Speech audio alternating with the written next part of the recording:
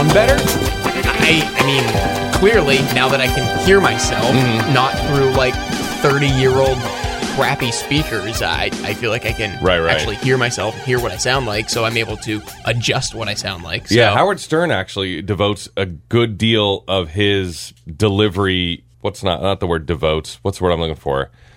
Credits? Credits, even better. Credits a lot of his delivery to the processing in his microphone. He wanted it to be, it's to the point where he didn't have to, shout like most of us do. Yeah. And so that's sort of developed that very conversational delivery. And there you go. And I don't use headphones. So and when I feel like when I'm not using headphones, I'm in a different mode. Yeah. That's why I sound, I think, a little bit different on the podcast. And even especially when it's a Sunday morning. Yeah. I'll sound a little bit different then too. And I have a little bit of a cold. So it's all contributing. Yeah, we just sound tired and sick and sleepy. This is the longest. This is the first this is the longest we've gone without a Sunday. I think so. Yeah, because we've been doing them like Friday nights or middle just like of the week midweek. mostly. Yeah, it's been really weird. So if you've enjoyed the past couple, it's because we've been doing them in the middle of the week. I don't know. And if you're listening to this one, we're sorry. Yeah, we're back in NPR mode now. But welcome to No Hugging, No Learning. It's a show about one thing: watching Seinfeld for the first time. I'm Tim Murphy, and I'm Ted Hollowell, and we will end up talking about the Junior Mint today, eventually. But first, we had a little bit of homework to go over. What do you have in front of you? I wanted to look up and see if bereavement fairs or death in the family fairs were still a thing. I hope you found the same page that I did because it was very helpful. Was it cheapflights.com/news/bereavement-fairs? Maybe. Let's hear what you found, and then I'll add to it if I need to. They are still a thing, kind of, but it's not really the best option to book a flight in an emergency. Yeah. Because it looks like they're only offered by Air Canada, Delta, Lufthansa, and WestJet. Oh. And I mean, is WestJet domestic? I've never even heard of that one. So I'm guessing the only domestic airline is Delta. Yeah. And it says applicable to immediate family member. Bereavement fares apply in cases of death or for international travel, imminent death. Bereavement fares offer added flexibility in case of changes in your itinerary. Fares can only be booked by calling a specific number. Please note, fares under Delta's bereavement policy are subject to availability. So it doesn't even say anything about a specific discount. No. And it doesn't even say what you need in order to get it. Exactly. I mean, you would have to call this number, I guess, and ask them, hey, do I need, like, the actual death certificate? Yeah. Or can I pose next to a photo? Can I pose for a photo next to the casket? Yeah. Like cursed.george.jpg. And from what I read about bereavement fairs, even the ones that exist these days, they're not that good of a deal. Yeah. They're like, you can get a much better deal with these other tricks and tips from travelers and stuff like that. Yeah, there's so many different like apps and services now that you can find like discount flights, or even like you can go to an airport and just go up to like the counter of the airline and ask, hey, are there any unsold tickets? Because if there's unsold tickets and it's getting closer and closer and closer to the time of the flight, they would rather sell a ticket than not sell a ticket. Right. And I guess with bereavement, it's like, I need to be there tomorrow. And everybody knows you should buy an airline ticket a month in advance or whatever. So they got you over a barrel there, and I guess it's to circumvent that. But there are even tricks if you need last-minute travel to get around it that way. But I did find this about Air Canada's, because you mentioned they're one of the ones that still offer bereavement fares, that, let's see, within 7 days of a funeral, or for stays of up to 30 days... they offer bereavement fares within 7 days of a funeral or for stays of up to 30 days with a copy of death certificate, a letter from a funeral director, or a certificate from an attending physician. Oh, yeah. Okay. So you could even just get a letter from the funeral director. Right. Huh. Yeah. Okay. And for international itineraries only, the airline will refund the difference between the regular and the bereavement fare if one of these is presented after travel. So that's if you need to travel internationally for a funeral, which is pretty crazy. But again, if you're trying to get an international ticket the day of the flight or whatever, you're going to be paying. You're going to have a bad time. You're going to have a bad time. Is that South Park? It's the if you pizza when you French fry or whatever. You're going to have a bad time. Yeah. And most of them, their bereavement thing is they have more flexible options for changing and canceling tickets than, so if it's like, I have a death in the family. Okay, well, that's a $500 cancellation fee, but we'll waive it because of a bereavement thing. That's what they do these days, I guess. Canceling travel is easier, not booking travel. True. And actually, the same thing on Cheap Flights has tips to find cheaper flights instead of like the bereavement fare if you need one. And one is just take a red eye or connecting flights. Like, I mean, sure, they're definitely cheaper. Like, Grace and I are taking a red eye on our way back from the honeymoon. Yeah. We're taking a red eye with 2 connecting flights, and both of our tickets combined for that trip back are like $300. Dang. Nice. Good deal.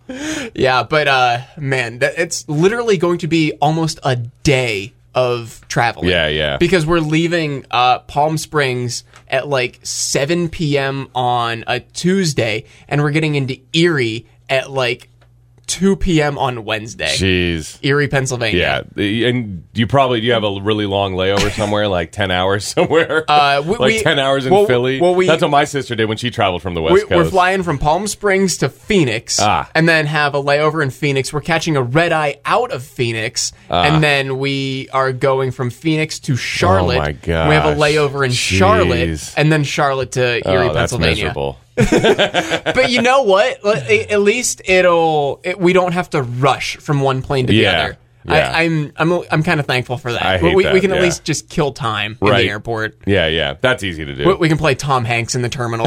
Yeah. Collect all the little carts for the refund. Yeah, and try and make money. Did you do any other homework? I have a couple of other things here. No, I didn't have anything else. All right. I wanted more information about Terry Hatcher and whether or not she was, whether this was a cameo or whether this was a pre-fame, whether this was a retroactive cameo. Mm-hmm. And Terry Hatcher was definitely working before this episode of Seinfeld. She had recurring roles on The Love Boat. She was on a show called Capital for 6 episodes. She was on a show called Karen's Song for 13 episodes. She was on 6 episodes of MacGyver. Okay. Yeah. Now we're talking. She was on a show called Saturday Dinner. Again, none of these shows anyone remembers. I think MacGyver is definitely the biggest thing. She was in a Michael Bolton video for the song Missing You Now, but her breakthrough was pretty much Seinfeld. Really? After Seinfeld, everything started happening for Terry Hatcher, including... That's actually kind of cool. Lois and Clark. Yeah, Hatcher made a much-discussed guest appearance on the episode of Seinfeld we talked about last week, The Implants, in which her character Sidra breaks up with Jerry. Hatcher landed a starring role in the ABC series Lois and Clark, The New Adventures of Superman, as the Daily Planet reporter Lois Lane, opposite Dean Cain, from 93 to 97. So right after this episode, that fall, because this is obviously the end of the season 4, that fall she was on Lois and Clark. So at the height of the show's popularity in Seinfeld 1995... or Lois and Clark? Lois and Clark. Okay. A picture of Hatcher wrapped in a Superman cape, didn't I mention that last time? Was reportedly the most downloaded image on the internet for several months. Yeah, and I contributed. I definitely contributed to those numbers. So yeah, and I went looking for it, and either you know how your memory when you go back and watch stuff, you're like, oh, I remember this kid's movie, and it's nothing like. You're like, wow, looks different. Was it nothing like you remembered? If the one I found was I couldn't find the one that looked like the one that I remember. Should I try and look it up? Yeah, go for it, Terry Hatcher. Superman cape photo 95, I guess. I don't know. Oh man, I'm gonna find something that like someone ended up recreating or something. Terry Hatcher, Superman. You mean like cosplay? It'd be funny to cosplay as that picture. Oh man. Someone goes to Comic-Con. We're going to Comic-Con this year. Oh, okay. This isn't even like very revealing. I mean, I guess. Let me see if it's that was the most downloaded photo. That's not the one I'm thinking of. Remember the one I described was like that. Probably that describes it better than the one. Oh, was it this one? That's closer. Oh, okay. Yeah. But yeah, I remember her arms being different. But yeah, I remember it being on a bed. I remember the cape looking silkier. I remember her in a different position. It's just a red sheet. It's just a red sheet with a red pillowcase that happens to have the Superman logo. That's how I described it. And you were like, oh, it's supposed to look like the cape. Yeah, it's supposed to look like the cape. I mean, that's what it's supposed to evoke. Yeah. Okay. It's not the real Superman's cape. They would never desecrate it like that. Wait, it's not the real Superman's cape? Okay. But again, yeah, so it was totally different in my head. I remember it being a darker picture, like a darker background. I remember the sheets looking silkier. Yeah. You know what I think you might be thinking of? What? There is the actress who played Lois Lane in Smallville. There's this photo where she did like the homage photo shoot. Yeah, but I don't. But the sheet is silky. It is silkier, but that's not what I'm thinking of. Okay. I don't know who Erica Durance? Durance? Durance? I don't know. I don't think she's working anymore.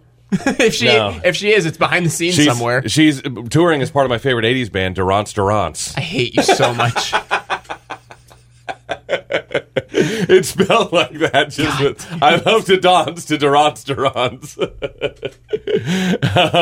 Okay, so that's all I have on Terry Hatcher. How much do you want to know about Salman Rushdie? Because I printed out his entire Wikipedia article, basically. Give me the Cliff Notes. Okay, on Valentine's Day, 1989, a fatwa ordering Salman Rushdie's execution was proclaimed on Radio Tehran by Ayatollah Khomeini, the spiritual leader of Iran at the time, calling the book blasphemous against Islam. That book, of course, is the Satanic Verses, as we mentioned last week. Chapter 4 of the book depicts the character of an imam in exile who returns to incite revolt from the people of his country with no regard for their safety. And I guess the Ayatollah was like, is he talking about me? And a bounty was offered for Rushdie's death, and he was forced to live under police protection for several years. In March of '89, the UK and Iran broke diplomatic relations over the controversy. The publication of the book and the fatwa sparked violence around the world. Bookstores got firebombed. Muslim communities in several nations in the West held public rallies, burning copies of the book. People that were associated with translating or publishing the book were attacked and even killed in some cases. Many people died in riots in the countries. Get this, though. In 1993, August of 93, during a concert by U2, so Bono called Salman Rushdie from the stage every night during their Zoo TV tour in 92 and 93. And when they played Wembley Stadium, Salman Rushdie showed up in person and the stadium erupted. Oh, my God. And no one knew, really, except Bono, because Adam Clayton was telling the story, and he said, Larry and I looked at each other and we were like, what? So Salman was a regular visitor after that. He had a backstage pass and used it as often as possible. For a man who was supposed to be in hiding, it was remarkably easy to see him around the place. So I guess if you wanted to kill Salman Rushdie, all you had to do was follow U2 like people follow fish. You know? Yeah, I guess so, You might run into Salman Rushdie. In 98... as a precondition to the restoration of diplomatic relations with the UK, the Iranian government, then headed by Mohammad Khatami, gave a public commitment that it would neither support nor hinder the assassination operations on Rushdie. So it's like, look, we're not going to help, but if it happens, we're fine with that too. Yeah. That's the best we can give you. Hardliners in Iran have continued to affirm the death sentence, and Rushdie says that he still receives a sort of Valentine's card from Iran every year on 14th of February when the fatwa was first issued, letting him know the country has not forgotten the vow to kill him. Oh, my God. Yeah. So, pretty hilarious. But again, he was on Curb Your Enthusiasm. I think it's basically boiled under at this point, if that's a saying, which I don't think it is. But yeah, it's boiled under. Boiled under, yeah, not boiled over. We're going to make it a thing. They've turned the heat off the old fatwa, so but they still tell him, Happy Valentine's Day, still going to kill you. All right, Yeah, whatever. you know. All right, okay, all right. Still going to murder you one All day. right, have a good one. All right, yeah. Death upon you and your family. All right, we'll forget it. We don't need to. We're going to kill everyone you love. These are formalities. I was just looking on Amazon. I don't know why. You can get the Satanic Verses for $13. That's a reasonable price. Yeah. I hear it's a good book. I have been looking for something to read. Have you? In our airplane trips on our honeymoon. Yeah. Because we're going to be stranded in the airport, Tom Hanks style, like I just mentioned 10 minutes ago. So and I might pick this up. You think a book that's been at the center of the Muslim universe is a good thing to bring on an airplane? I don't know. Yeah. That has been one of the largest controversies in the Muslim world about killing the man that wrote it. I mean, that's what you want to bring. That's going to make people comfortable on a plane. I think you've got a good point. I'll find something else. And on top of that, even if you don't know anything about it, it's called the Satanic Verses. Yeah. I think you got a good point. Have you heard of Eat, Pray, Love, Ted? Let me just throw another one. Out there. Why not Eat, Pray, Love? There's no fatwa on Julia Roberts' head that I can think of. That we know of. And I know she didn't write the book. Elizabeth something did, but no one knows that. No one knows that. But I let's start a book club though. You and me, Ted. We'll read it in private, okay? Not on mass transportation. And by the way, you'll be traveling in September. Oh yeah. I just want to throw that in the teens of September. Not on that day, but still. September 14th. We will be Are you taking a leaving week? September 22nd. Oh, the 20s. Oh, yeah, we're taking a week. Oh, that's only 11 plus 11. That doesn't. Yeah, it's nothing. All right, let's move on.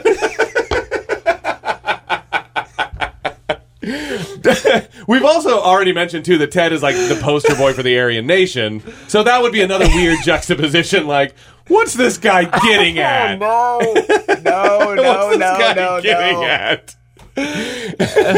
Now let's move on. All right, I'm ready to start the show. Are you ready? That's all I got. Yeah. Yeah, that's all I got. All right. Well, as you can probably guess, we're not a research-heavy show. We always do our homework the week after. But if we miss something, if we egregiously skip over something, please send us an email, send us a tweet, nohuggingnolearningshow@gmail.com or at nohugging. Both of those links are in the description. If you like what you hear, give us a 5-star rating and a written review on Apple Podcasts. We are a 5-star rated podcast, and we'd like to keep that going. If you do that, reach out to us, and we will send you a No Hugging, No Learning sticker once we get those made. With that being said, Season 4, Episode 19, The Junior Mint, original air date, March 18th, 1993, 3 weeks after the implant. And I was 2 months, 26 days old. If you're looking at TV Guide that night, you're going to see visitors Kramer and Jerry thinks they killed a surgery patient. I think it's actually think. I think I just mistyped that. Think they killed a surgery patient. Guest Susan Walters. All right. We start with a stand-up bit as usual, and this is some of that trademark Jerry Seinfeld wordplay where he's like, you can't just do adultery, you have to commit adultery, but you can't commit adultery until you've made a commitment. So you've got to commit before you commit. Oh, God. Maybe this was groundbreaking in 1993, but maybe. It didn't work on me. And he's also like, did you notice there's people cheating on the people they're cheating with? Yeah. And he's like, and that's like robbing somebody and then turning to the robber next to you and going, give me all your money, too. I don't know. The whole metaphor fell apart for me. It fell apart pretty quickly. Did you notice the different background in the comedy club? It's no longer like the wood grain. Oh. It's something a little less distracting. I don't think I did. Something like sparkly and gray that kind of looks like a mix between a disco ball and like silver wrapping paper. Huh. I did not notice that. It's weird. What's behind him? What's behind him, wow. yeah. Huh. No, I didn't notice that. So we open in Jerry's apartment, and he's telling George that he met a woman in the produce section because it's very sensual in there. Everyone's squeezing and smelling and touching. A lot of melons. Yeah, a lot of melons, all the shapes. But he doesn't know her name.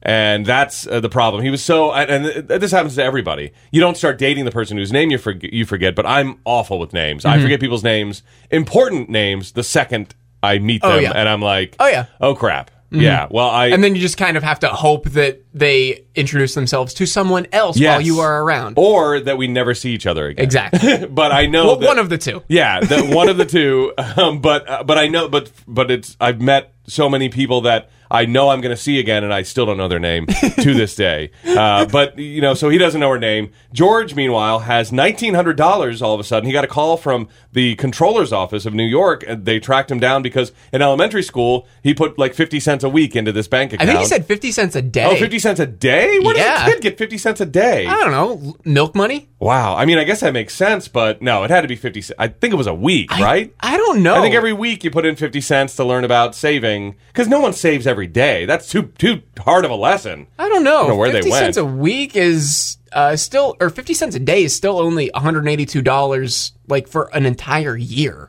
So I feel like if he does that, like, just Monday to Friday for a couple of years, like from 6th grade to 12th grade. And then add like 30 years interest. Well, no, probably more like 25, 26 years interest. Yeah, he probably has like a little over $1,000 in principal. Yeah. And then interest maybe doubled it, because it's not like interest is going to like quadruple it. I only got the impression that he did it. Did he do it from all elementary school through 6th grade? I got the impression it was like 1 year of school. I got the impression that he started in 6th grade and then went until like he graduated. Or like just middle school. Because, I mean, no 18-year-old who's in their senior year of high school is going to be, I'm going to deposit 50 cents. And they had little books and little deposit slips and stuff like that. Yeah. I guess you're like, right. no, you have an actual job. He does say that. Point. Yeah, he does say that he hadn't thought about it since 6th grade. So I got the impression that he did it for like a year. You know, it was like a savings, like in home ec or something like that. Like maybe. they probably went to school. Maybe. Yeah, but regardless, it's ballooned to $1,900, and so he's figuring out. He wants to figure out what to do with this found money. You know, it's like he didn't actually. He did save it, and Jerry's like, "Why don't you put it in a bank?" And he's like, "Jerry, this is found money. It's like when you find $20 in your jacket pocket or on the street. It's coming from the bank. Why would I put it in the bank?" Yeah. And I get his point on one hand. It's like, this wasn't money I had before. I'm not going to miss it if it's gone. Exactly. But George is a guy who does need money right now. We still don't know if he's working. For all we know, he's not. But yeah, he says he wants to parlay it. He wants to get a big score. Yeah. So he's like, what if I go down to the track and bet it on one horse? Yeah. So at this point, Kramer enters, and to raucous applause, of course. Yep. Jerry, somebody was definitely late to turn the applause light on. I don't think there was an applause light. Really? Yeah, okay. That's what made people so upset. Like, after season 4, these reactions are going to be sort of tempered because it was getting too. They were like, we want to move on with the scene, and people clap every time Kramer comes in. So I think Larry David especially was getting upset with it. So there's no applause sign. They just it was Kramer fever. Well, it was definitely late then because he comes in and there's like a full like beat and a half where it's just I guess everyone at this point was wondering, are we still clapping for Kramer? All right, we are. Yeah. Everyone in the audience is looking around. They're like, are we gonna for Kramer? We still like him. Yeah, we still got Kramer fever. Jerry throws him some gloves. He bought him some rubber gloves when he was at the store because Kramer is staining his floor and then buying some of that fake wood paneling so he can be surrounded by wood. Yeah. And the most like 70s look, and Kramer's doing it in 93. Yeah, my wife and I were just looking at houses, and so many of those, like, you go into the basement and that's what it is, like the that wood fake paneling wood in the basement. Yeah, that like, and it's God. like paper thin, you know, and you know they have those doors too that are kind of those 70s wood paneling doors too that are like made of that same wood panel, and you're like, oh my gosh, and the everything was that wood paneling, but Kramer wants to live surrounded by that. George has rented Home Alone on VHS, because what else would you rent it on in 93? Exactly. And Jerry points out that he hated he's like, I thought you already saw that. He's like, no, I saw Home Alone 2. He's like, didn't you hate it? And he's like, yeah, maybe I was lost the whole time. I didn't know what was happening, which is just the dumbest thing. And George wants to watch it at Jerry's place, so he feels that he's doing something. Yeah. He's like, if I watch it in my place, I'm sitting at home and watching a movie. If I watch it here, I'm out. I'm doing something. It reminds me of college when, like, you'd go to your buddy's dorm or whatever, and you'd still just hang out and watch TV and play video games, but at least you weren't at your dorm. Exactly, yeah. Totally relatable. And Kramer comes back in at this point. He's left to go start staining his floor, but the gloves are too thick. They don't have that fine touch. They're dish gloves. Elaine comes in. 2 more applause. Yeah. Now we're just applauding everybody who comes in the door. All right, fine. And they were all going to go to the gym and play some racquetball, but she's got to go to the hospital and visit this guy, Roy, the artist, the triangle guy, as Jerry calls him, and she has to visit him. So it's on the way to the gym. Fine, we'll go to the hospital. She wants Jerry to pretend that he is her boyfriend so that she doesn't seem like interested in Roy. She's just going because she wants to show like her sympathy. Yeah, because they broke up because he was fat. And so they show up at the hospital, and Roy has lost a considerable amount of weight. Yeah, we don't know like what he looked like beforehand, but I mean, it must have been something because he's still pretty he's chubby. A big dude. Yeah, he's a big dude. Chubby. And I think a lot of that comes from like the way he's sitting too. Like he's sitting in a hospital bed, like hunched up. He's just a big dude. Yeah. Like just looking at him here, like his shoulders are super broad. He looks like a friggin' lineman. He's burly. Yeah. Kramer goes off to try to find gloves to steal. He's like, that's why he wanted to go to the hospital. So he's trying to find gloves to steal. We get a weird cutaway to George watching Home Alone in the apartment here for some reason. I don't know why. Maybe it was just like to show that they were playing the Home Alone music. Was this the Home Alone music? It didn't sound like it. It was sounded similar. Like boing, bing, bong. Yeah, it was as close as they could get, but it sounded like Jerry when he was watching the cartoons and trying not to masturbate in the contest or the Wheels on the Bus. Yeah. And it sounded a little bit like that. I mean, it was like, there's no dialogue. No, but it also showed that George is just enthralled by it because he's shoveling popcorn into his face.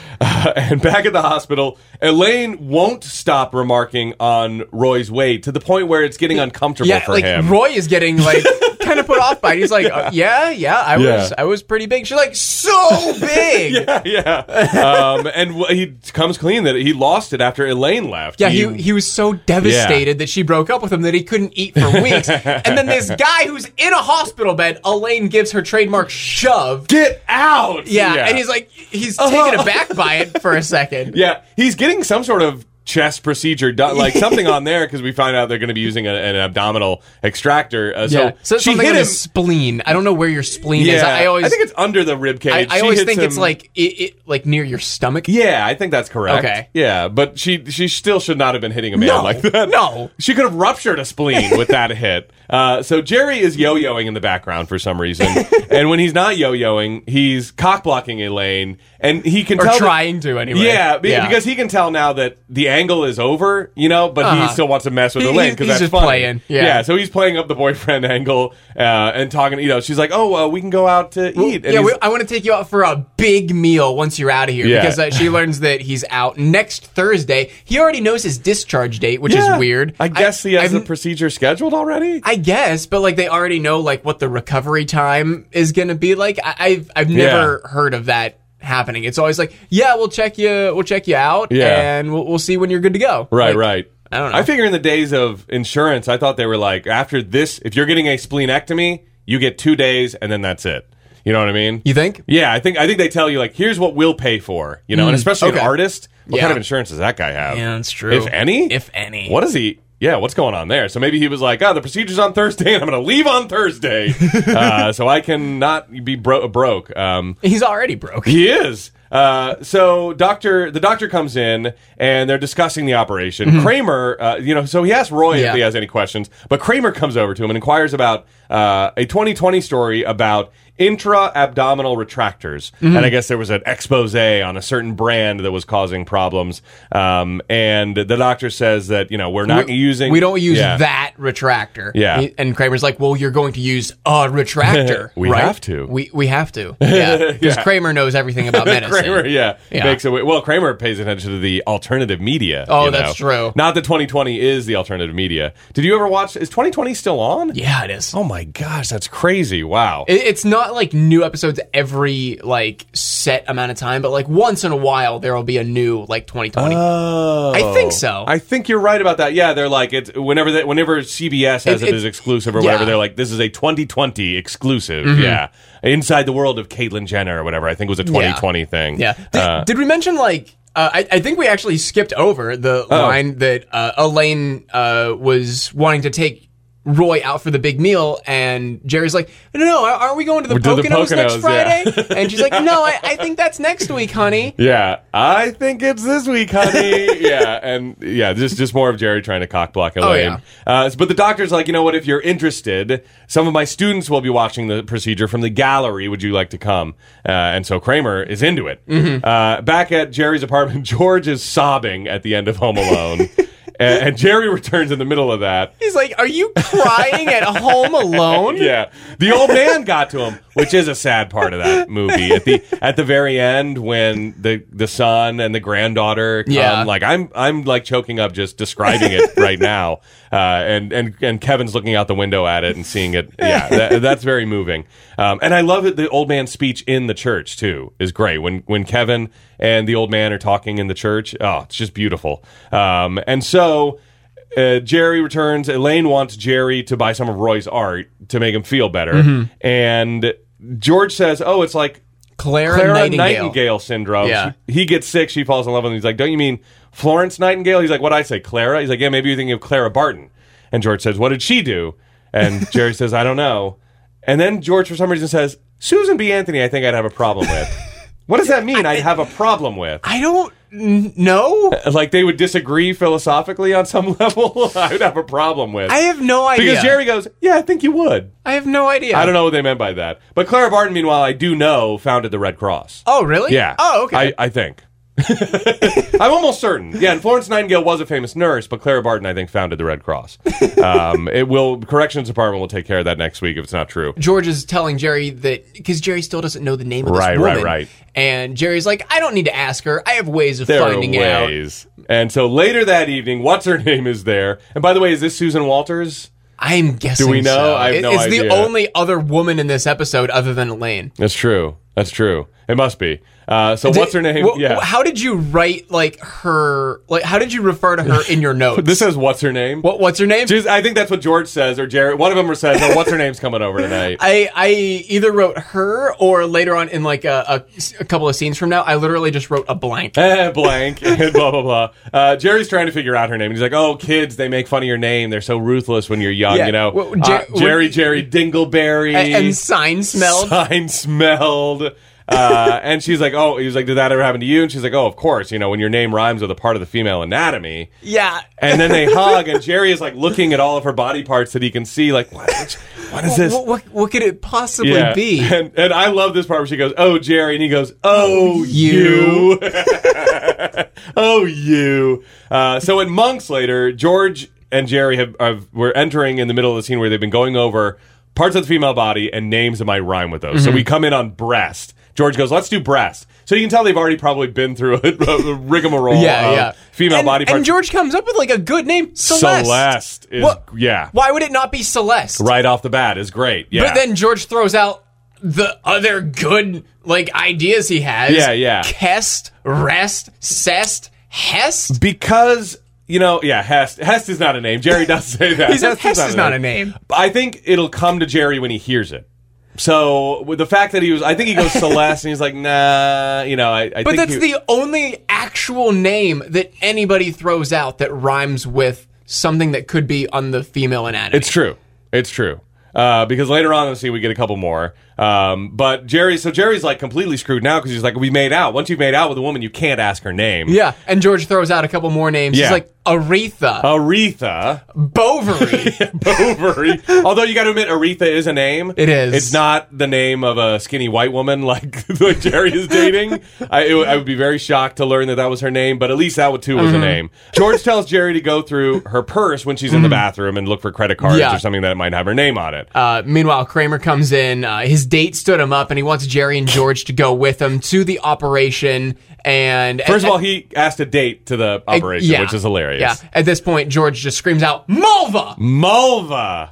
Not Mulva." Jerry's like, "Just let me finish my coffee, then we'll go watch them slice this fat bastard up." One of the best lines. I mean, just so funny and so hilariously delivered too, because he's like chewing and swallowing at the same time, and he smirks in like just the best way at George. And I feel like they were all kind of caught off guard by his delivery of that. I don't know if it was even. I would wonder if it was in the script. If he was like, I don't think let me finish. it was. Go watch him slice this fat bastard up. I don't think it was. It doesn't judging seem by like his it. delivery. Yeah. Because Jerry breaks so easily. The man Jerry Seinfeld breaks so easily that it sure seemed like it. But I'm so glad they left it in. It's just funny. So at the hospital, they're in the operating theater. Kramer not only had asked a date to this type of theater, the operating theater, but he also brought snacks. He's eating Junior Mints. He asks if Jerry wants any. He doesn't. He's telling the doctors to move because he can't see. Because he can't see, yeah. Which actually, I'm surprised that the doctors aren't on the other side. Yeah. Because the whole idea is to have the med students observe you and watch you. Yeah. How are they going to see anything? No, it makes no sense. You're right. Yeah, all of the med students are still there, completely clueless, just as Kramer is. Yeah. No one has a good view while this doctor's standing there. But yeah, so they fight over whether or not Jerry's going to eat a Junior Mint. Yeah. The Junior Mint goes flying. Yeah, Jerry bats it away. He does. Yeah. Which is not a good idea. Know your surroundings. Yeah. He bats the Junior Mint out of Kramer's hand. Yeah. It goes flying. And did you catch the heartbeat effect?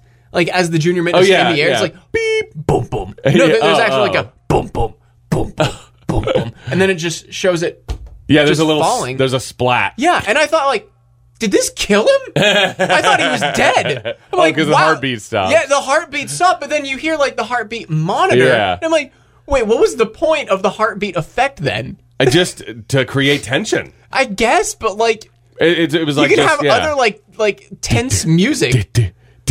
Yeah, just because it was like if you hear a heartbeat and then you don't hear a heartbeat, you kind of assume, the reason that person's heart that was beating is not beating anymore. Right. Well, just talk about the suspense. You thought he was dead, and then boom, he wasn't. What an amazing catharsis that probably was for you. A dramatic catharsis. The mint just drops in the body, and no one notices. No one sees it. Everyone kind of looks around like, Did something just happen? No, I guess not. Okay. Yeah, and Kramer, the only thing Kramer can mutter is just a "Gah." yeah, because Jerry kind of mouthed, "Did that go in the body?" Yeah. So back to the apartment. Back from commercial, yep. Yeah, George asks, how could they not notice? And Jerry delivers, I love, there's so many great written lines in this. It's a little mint. It's a junior mint. Kramer comes in and he didn't believe that Jerry didn't want the mint. Who turns down a junior mint? It's chocolate. It's peppermint. It's delicious. It's delicious. And Jerry goes, that is true. It's very refreshing. So they both. Jerry says we can't tell Elaine. Everyone says we can't tell Elaine. Elaine comes up and she goes, prognosis negative. Oh, a great God. reference to the movie they all wanted to see. And the doctors are baffled why he's all of a sudden taking a turn for the worse after the procedure. And George, meanwhile, is thinking, if the guy dies, that art could be worth something. This seems to be the payoff that George is looking for with that $1,900. So yeah, I think so. Yeah, he's like, you know what? Put me down for $1,900 worth of that art. And Jerry's grabbing Kramer, and he's like, "We got to confess, we're like, what is it? Leopold and Loeb?" No, yeah. Again, any idea? Reference? Nope. A reference I should know, but I don't. We'll have to put it down for next week. All right, we'll look it up. Leopold and Loeb. I don't think they were murderers. If my memory serves, I think they were spies. Okay, but. Anyway, I don't think they ever killed anybody. But later in the apartment, Jerry's getting a massage, and it's kind of funny. The what's her name says, "Oh, you know, you're kind of tense," and he's like, is something on your mind?" He's like, "Oh, just a little light homicide." As she's just like rubbing his shoulders, he's just like, "Mulva." Yeah, it says something like that's terrific. Mulva? And it catches her off guard. She doesn't think anything about it for like a second. And she's like, what did you say? Yeah. It's like, Mulva, my aunt Mulva. She's also a masseuse. Yeah. So she, what's her name, goes into the bathroom. Jerry goes for her purse immediately, but she catches him. Comes out of the bathroom. She pops right back away. out. She's got something in her purse that she needs, probably. Yeah, and he says, I was looking for gum, and she's like, "Oh, I have Junior Mints." He goes, "No!" And he throws the purse back at her. And Kramer comes in and asks if he's heard anything about Roy, but he hasn't. But he's like, get in here. I'll introduce you. I don't know the name of this woman in my bathroom. Introduce yourself. Yeah, it'll force her to say her name. Oh, yeah. And he's like, "Hi, I'm Kramer."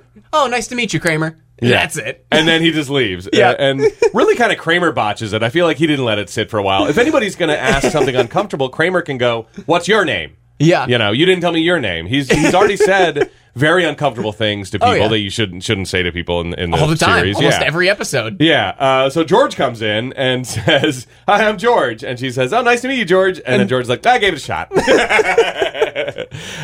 Jerry calls the hospital to confess. It's gotten the guilt has gotten to him, and he calls the hospital and confess. But when he calls and starts talking to the doctor, it turns out Roy's going to be okay. Yeah. Meanwhile, like as Jerry's on the phone before he's like talking to the doctor, George is like, "Who are you to play God, Jerry?" Yeah. Well, don't confess. Don't let them know like what happened during that. Don't let them know that anything could be wrong that they could fix, because the man is dying and George's art is going to pay off. His investment's going to pay off. And the second Jerry learns that he's going to be okay, George is like, $1,900 down the drain. Where's the luck? Yeah. I love that from George. Where's the luck? It's always, this guy's not dying. Where's the luck? So at the hospital, George, it turns out Roy says George buying the art is what inspired him to get better. The doctor comes in and says, I don't want to discount the emotional impact that, that getting better has, but something happened during that procedure that staved off that infection. Something beyond science, something from above. Hilarious, because it was. It was a good line. Yeah, and Elaine is now turned off by Roy, who is scarfing spaghetti now that he's better. Oh my God, yeah, he's stuffing his face. A very George-like way. Yeah, and he's like, "So where are we going? Where are we going for our big dinner on Friday?" Yeah, and so Elaine now wants to get back into her fake relationship with Jerry, but Jerry, knowing the angle, will not let her. Like he's making her suffer. Yeah, she's messing like, with her again. "Actually, honey, weren't we going to the Poconos this week?" Like, no, I don't think so. I don't think so. I noticed not saying, "Oh no, that's next week." Just saying, no. Back at Jerry's apartment, what's her name is there. She went to see a play that I guess she knows someone who is producing it or directing it or whatever. And Olivia Dukakis was in it? Olympia Dukakis. Why did I write Olivia Dukakis? I don't know. That's a name you don't forget, though. That's what Jerry says to her the first time she says, we might get to meet Olympia Dukakis. And he goes, there's a name you don't forget.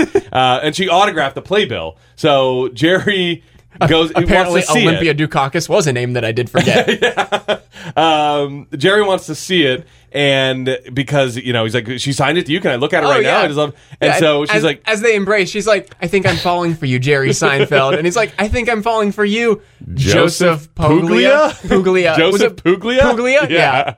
And he's like, I had her sign it to my uncle, and just, he's like, you don't know my name, do you? Just very coy, by the way. Yeah. Like, you don't know my name, do you? Yeah. He's like, of course I do. It rhymes with the female anatomy. But what is it? Yeah. Mulva? He says Mulva again. I think it would have been better if he used Bovary or Aretha or Celeste. Yeah.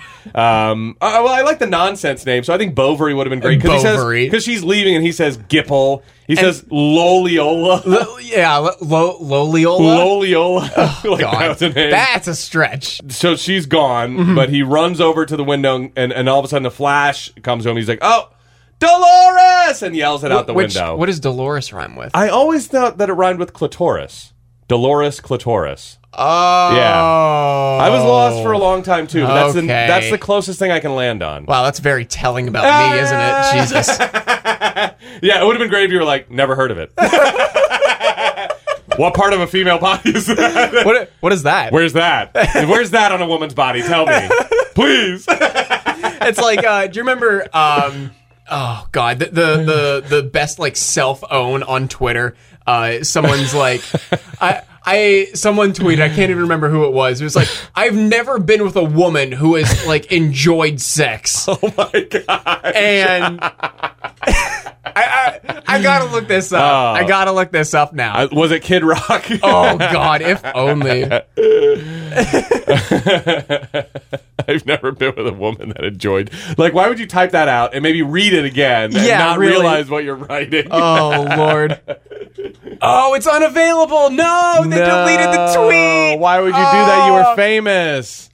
Oh wait, no. Someone had a picture of it. Okay. It was Brad Anderson replying to something to @FemFeministe. Oh my gosh. And he said, I get the point you're trying to make, but I have yet to meet a hetero woman who enthusiastically participates in sex.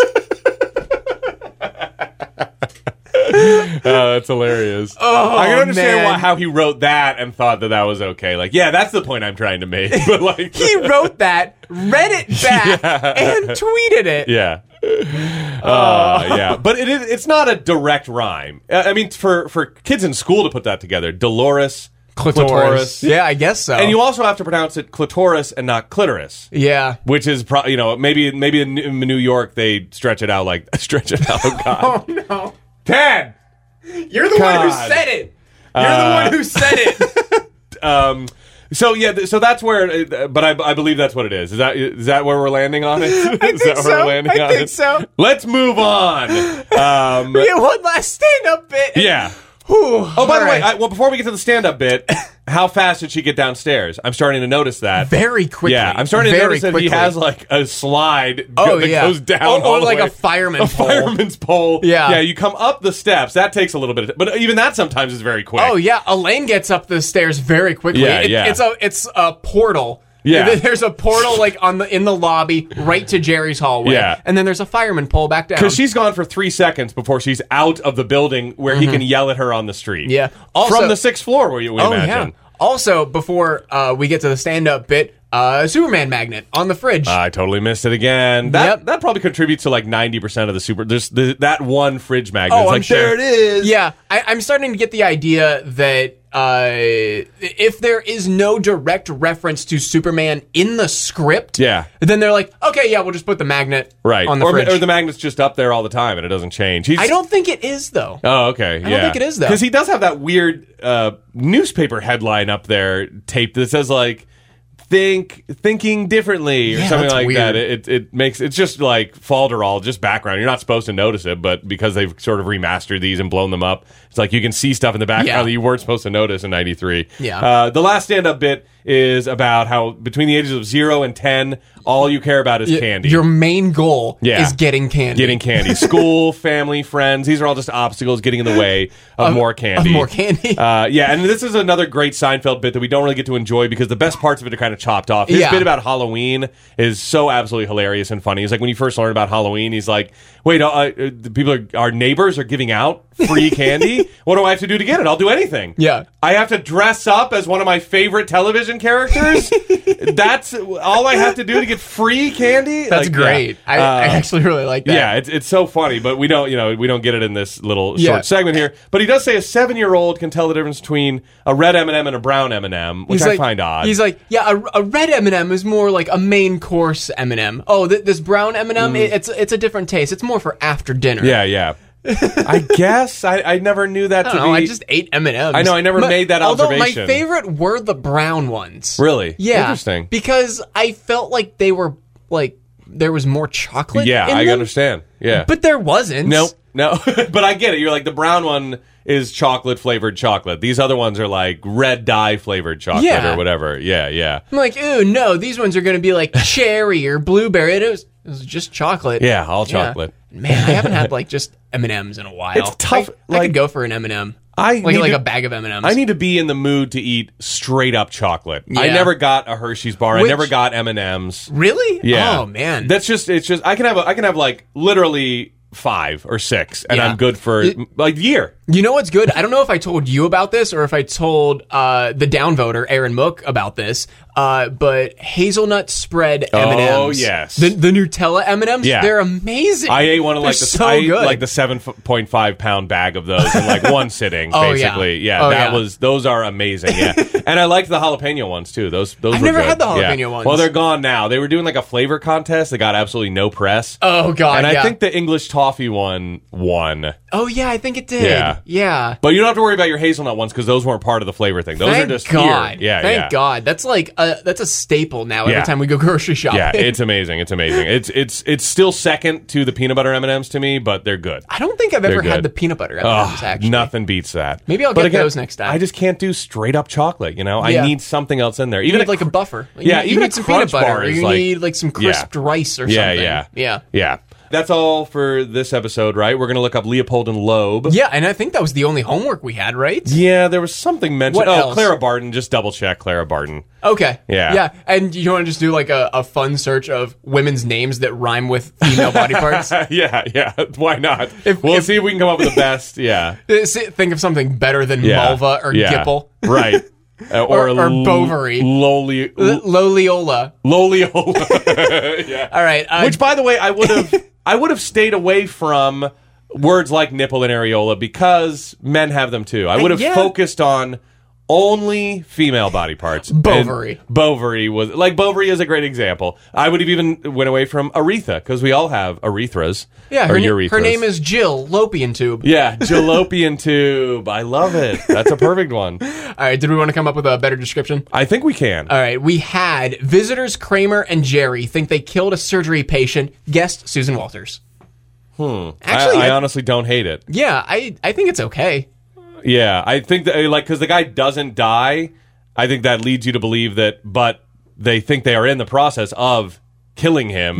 In the show, so they're like, we killed him. Yeah, I think this is okay because anything we add to this is just going to be like expanding the plot of the show. Yeah, you know? No, it's fine. And we want to find out who Susan Walters is. It's got to be what's her name. We know it's what's her name, right? Okay, yeah. Let's look up. Susan Walters. But anyway, next week we got season 4, episode 20, The Smelly Car. Oh yeah. Original air date April 15th, 1993. Almost 1 month after this episode. Jeez, what's going on? I don't know. Wow. I mean, we went. Was it 3 the weeks? Olympics or something? No, 93 wasn't the Olympics. No idea. I don't know what was going on, especially in like March and April. Yeah. I don't know, because we went 3 weeks between last episode and this one, and now almost a month between this episode and the next one. But like I said, April 15th, 1993, if you're looking in TV Guide that night, you're going to see a valet's odor permeates Jerry's car.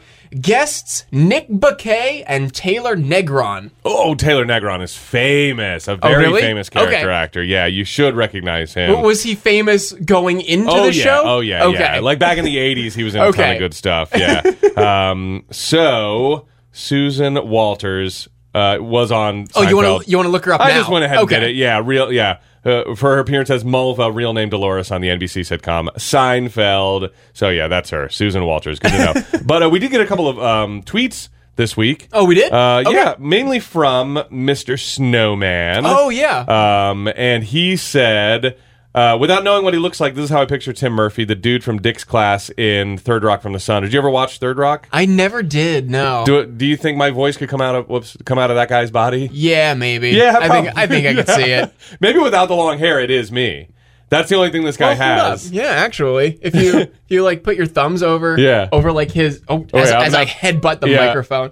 Yeah, like look at it's kind of your face. Yeah, and the glasses too. Yeah, I was gonna say I got the glasses, and I was never a big flannel fan, but I think you pretty much nailed it without the long hair. So good on you, Mr. Snowman. And he said one thing about the old man's records that always struck me going back a couple episodes was as anachronistic was his copy of a 12-inch single from the Cold Chillin' record label.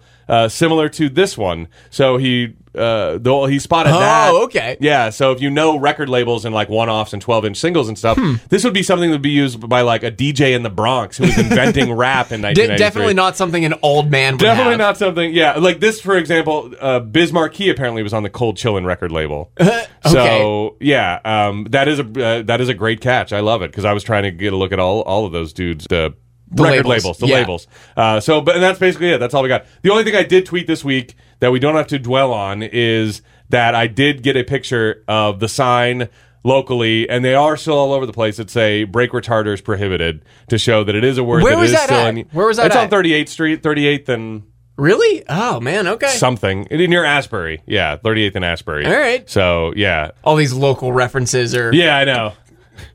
Like just great content for the listeners that we have in like Norway. There you go, next 2 miles. Oh, all right, or John Mara in Sweden. Shout out. Oh yeah, send us some local refs. Okay, I'm sure John is definitely going to visit 38th and Asbury in Erie, Pennsylvania, just to see a sign that uses a word that has become socially troublesome in the last few years, or the last decade or so. Let's say. All right, is that it? That's it. Yeah. All right. For No Hugging, No Learning. I'm Tim Murphy. I'm Ted Hollowell. Be good.